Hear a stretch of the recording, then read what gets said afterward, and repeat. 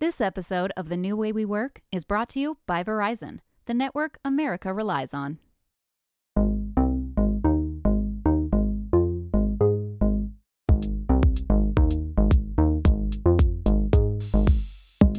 This is The New Way We Work from Fast Company magazine, where we take listeners on a journey through the changing landscape of our work lives and explain exactly what we need to build the future we want. I'm Fast Company Deputy Editor Kate Davis. Today's episode was recorded at the Fast Company Innovation Festival in New York last fall. Bhavik Shah, principal from Mindshare Partners, presented a workshop about how to support mental health of employees. He joined me in the podcast booth from the festival floor to talk about how he thinks the workplace will change over the next few years, how leaders can address and support mental health for their employees, beyond benefits, and more. Take a listen. This is Kate Davis, Deputy Editor at Fast Company and host of The New Way We Work, and I'm here with Bhavik Shah, Principal at Mindshare Partners, who is leading a workshop for us at the Innovation Festival about mental health at work. And we are in this podcast booth on the floor of the Innovation Festival, and I pulled him aside to ask him a few quick questions. Bhavik, thank you so much for being here. Thank you so much for having me, Kate. I'm really excited to be here today. So the question that I'm asking everybody is like the most obvious question, which is we all know that work has changed dramatically in the last 2+ years. How do you think work will change in the next couple of years from now? I think the trend that I'm seeing most, and I think a lot of folks at Mindshare Partners are seeing the most, is employee empowerment. I think a lot of folks are just tired and frustrated with their employers and the lack of culture, even though they're saying that culture is really important to them. But when it comes down to it, the everyday experience is really impacting their mental health. And I think people have had enough. They need more from their employers. And I think that trend is just continuously going to grow. And in what way do you think that's going to manifest in the next couple of years? I think they're going to get momentum. I think before, I'm a millennial, so I grew up with everyone just should be lucky that you have a job during the financial crisis of 08, 09. And now people are from the newer generation are saying, well, you're lucky to have us and our skill set and our innovation. And listening to Christian Smalls, who was the labor union organizer for Amazon, it was inspiring because I think the more and more people feel empowered to do it, the more businesses will have to listen. Before, I think it was easier for them to ignore it. Now they have to prioritize employee mental health. They have to prioritize other social issues because that's going to impact their general business line, attrition and employee engagement, et cetera. Yeah, and that's something that we're hearing so much, the great resignation and really realizing that power shift, as you were saying. And so obviously, with your area of expertise, something that I wanted to ask you about is, and you've alluded to this a little bit, mental health is finally kind of entering the mainstream conversations around workplace. I think, for a long time it was just completely taboo at work. Of course, yeah. And it's also kind of entering or people are starting to think about it in the employee benefits field. But for many leaders, it still feels like a really tricky area to wade into. What would be your advice for a place for leaders to start in addressing mental health at work? And, Kate, you bring up a good point. Leaders still feel this reluctance to really dive into the topic. And I get it, because if they haven't ever experienced really diving into it, it can feel really uncomfortable. But I think part of it is just connecting with your employees and being vulnerable.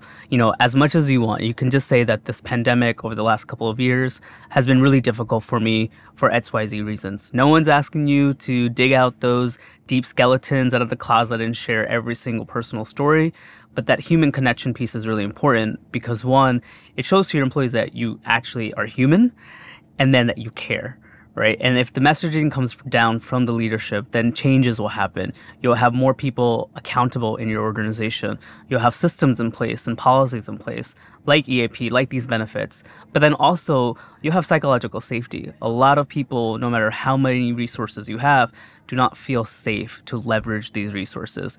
They feel that it'll be held against them. They can't take time off. They can't be with their loved ones because they'll be let go or they won't get that promotion. Everyone's trying to really progress and do well in their careers. So eventually, if the leaders start sharing some of their personal anecdotes and share the connection piece of why it's important at their organization and really think about the culture they want to create and not just the performative taglines that we've seen in different websites and different sort of outlets, then that's going to give folks safety and really think about how they can really contribute back to the organization.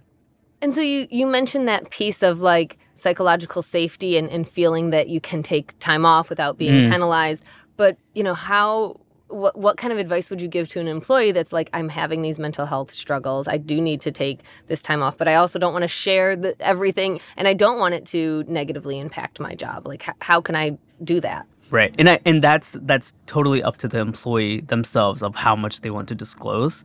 And I think part of that is just understanding that, one, you have rights at the workplace, that you can look to ask for additional support if you need it, or if you do need a leave of absence or whatever the case may be. So just understanding that and being aware and educating yourself is really important as an employee perspective. And then the second one is that you don't have to give your employee information that you don't want to, unless it's to a point where you need some sort of legal accommodation for your work. But if it's just managing burnout, which a lot of us have done before, or managing workplace anxiety with a different project, then you can say that, think about how to create boundaries within your work. How can you work with your manager and think about prioritization and capacity constraints, and really being realistic that if you have 4 projects and you can't do the 5th one, say that and say these are the priorities. And I think you have to really be open and honest about that. But it does require some strength from the employee. I can't say it's easy, because I've been in that position where you don't feel like you have the support, but it has to have some courage behind the message. And, you touched on this a little bit from the employer perspective. You were saying, to be more vulnerable and a little more forthcoming. Aside from that, and aside from having, robust mental health benefits, like, what can you do as a leader or as a manager if you feel like somebody's struggling, or you have an idea, but you don't, you don't want to pry? Right. Like, how do you support people? It's a great question. And we get that often from different folks who are managers. And there's a balance between compassion and compliance. So similar to how if you're working with someone, so if we were colleagues, Kate, and if I saw you drinking coffee at 9 a.m. every morning for a year, and then all of a sudden I don't see you drink coffee and you don't seem yourself, and you're not as chatty in work meetings and you seem a little bit more quieter, you can always say that, hey, Kate, I've seen you a bit more quieter in meetings. How are you?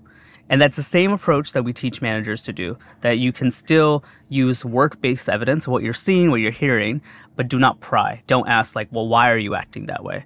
Because you don't want to focus on the cause, you want to focus on the impact. So you want to be there and support them, but you don't want to necessarily pry and cross that professional boundary. But you can definitely do that between compassion and compliance. And then what's the next step? What if how do you help from there? Right. So there's a couple of things that can happen. The person can just say, I'm fine. And even if you ask again, they're like, I'm fine. And I think part of that is just relationship building from the start. Mm-hmm. If you don't have that relationship already set in place at the beginning of the relationship, then it's going to be difficult. But if you do have that relationship and the person does, unload on you, then you have to think about how to be an empathetic listener and validating their experiences. For example, I am from a South Asian background. I have a lot of social and mental health stigma behind it from my culture. My managers in the past may have not experienced everything because different identities, different experiences. However, in the past, I wish I just had an empathetic ear to listen to my experiences. And you may not understand everything as a manager, but you can validate them and just acknowledge that things are difficult. And different communities right now are facing different challenges. And just the fact that you're creating that safe space for someone to be vulnerable is important. And then if the third piece is that if someone does disclose something to you, and if it is a mental health related condition, and the big and is if it's impacting their work, then you have to be honest and say you have to reach out to HR and you have to make sure that you get that professional support there as well. I just want to underline what you said about empathy. That's, we're here at the Innovation Fest, and we actually had an entire workshop on how to be a more empathetic boss. And that's just something, we're really seeing a change in the way that we think about leadership and what makes a good leader and what's important to, as a leader. And I think that you hit it right on the head. Like it's empathy and being like, we're not cogs in a machine that like you come in to get your job done. It's like, and empathy is such a tricky thing, right? Because it's not, it's like feeling along with, can you talk a little bit more about like what empathy looks like and feels like as a manager? Yeah, sure. I think a lot of people always think that empathy means that you have to put yourself in that position of the person. So oftentimes they think, well, I don't know because I could never experienced it.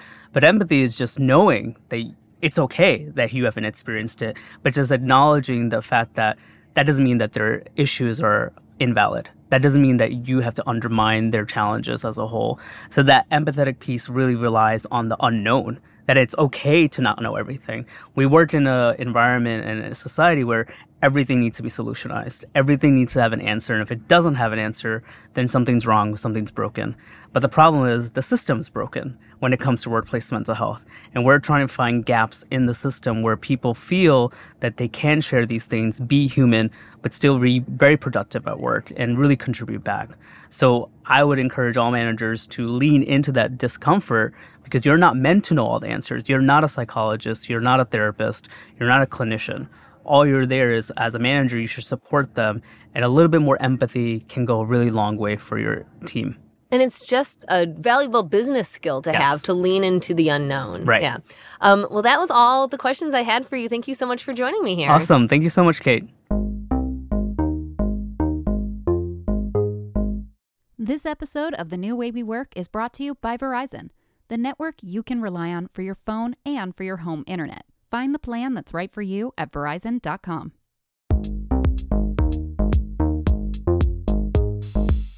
And that's all for this episode. If you're a new listener, be sure to subscribe to The New Way We Work wherever you listen. And if you like this episode, leave us a rating and review on Apple Podcasts. The New Way We Work is produced by Joshua Christensen with editing by Nicholas Torres.